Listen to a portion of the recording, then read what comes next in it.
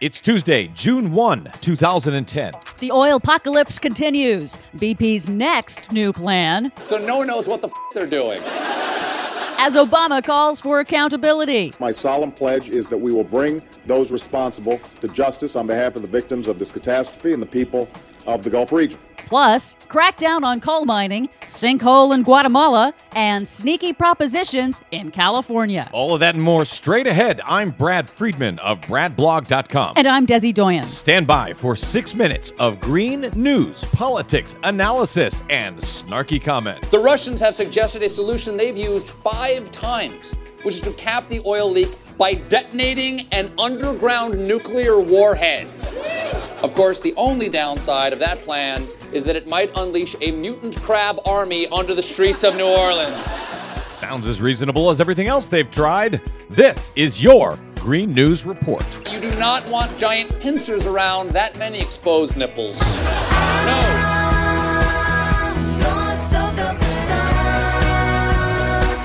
The Green News Report is sponsored by you, our listeners. Yes, you. Please stop by our website, greennews.bradblog.com, and hit that PayPal button so that we can afford to continue bringing you the most feisty green news, politics, and analysis you'll find on the mainstream media.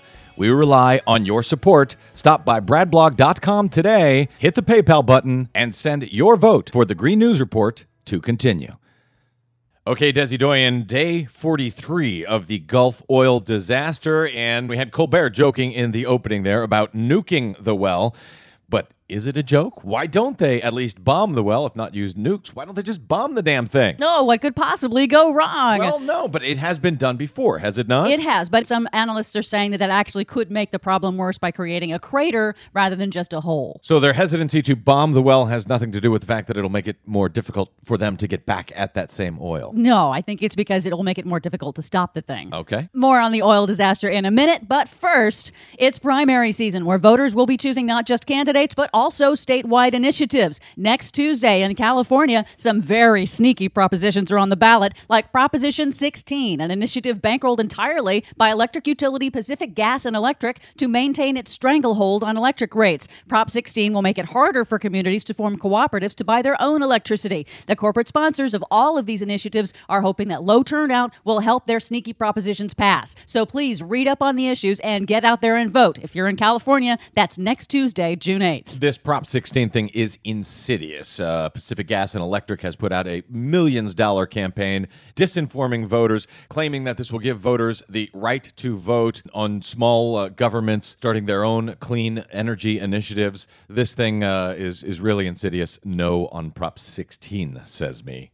Today is opening day of the Atlantic hurricane season, predicted to be very active this year by NOAA. And did you know that BP's deep water drill site in the Gulf is located on something of a superhighway for hurricanes? Yep. A hurricane reaching the Gulf of Mexico could drive even more oil onshore. Hurricane season is already underway on the Pacific coast, where at least 150 people are dead after Tropical Storm Agatha slammed into Central America. Hardest hit is Guatemala, where rescue efforts are hampered by a volcano erupting near the capital. And you gotta see the photo of a huge sinkhole that opened up in Guatemala City. It looks bottomless, like something out of a horror movie. Yeah, it was pretty incredible. Coal mining crackdown. West Virginia Governor Joe Manchin launched surprise inspections of the most troubled mines in West Virginia after the massive explosion at the Upper Big Branch mine in his state in April that killed 29 miners. These surprise inspections have resulted in 128 new safety violations in just the last month.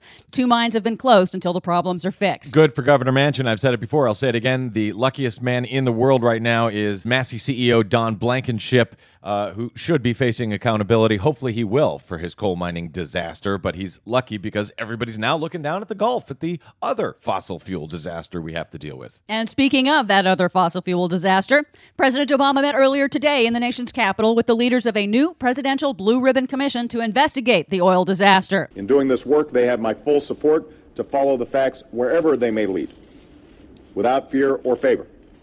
We owe all those who've been harmed, as well as future generations, a full and vigorous accounting of the events that led to what has now become the worst oil spill in U.S. history. And to that end, U.S. Attorney General Eric Holder is in the Gulf today to meet with federal prosecutors.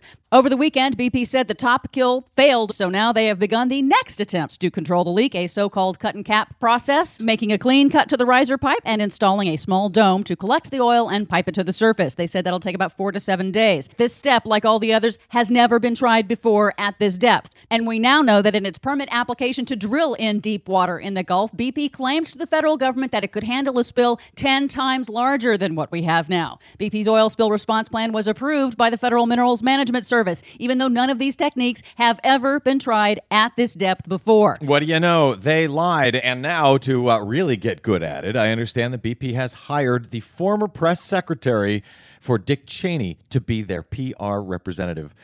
Stand by for the lies coming fast and furious.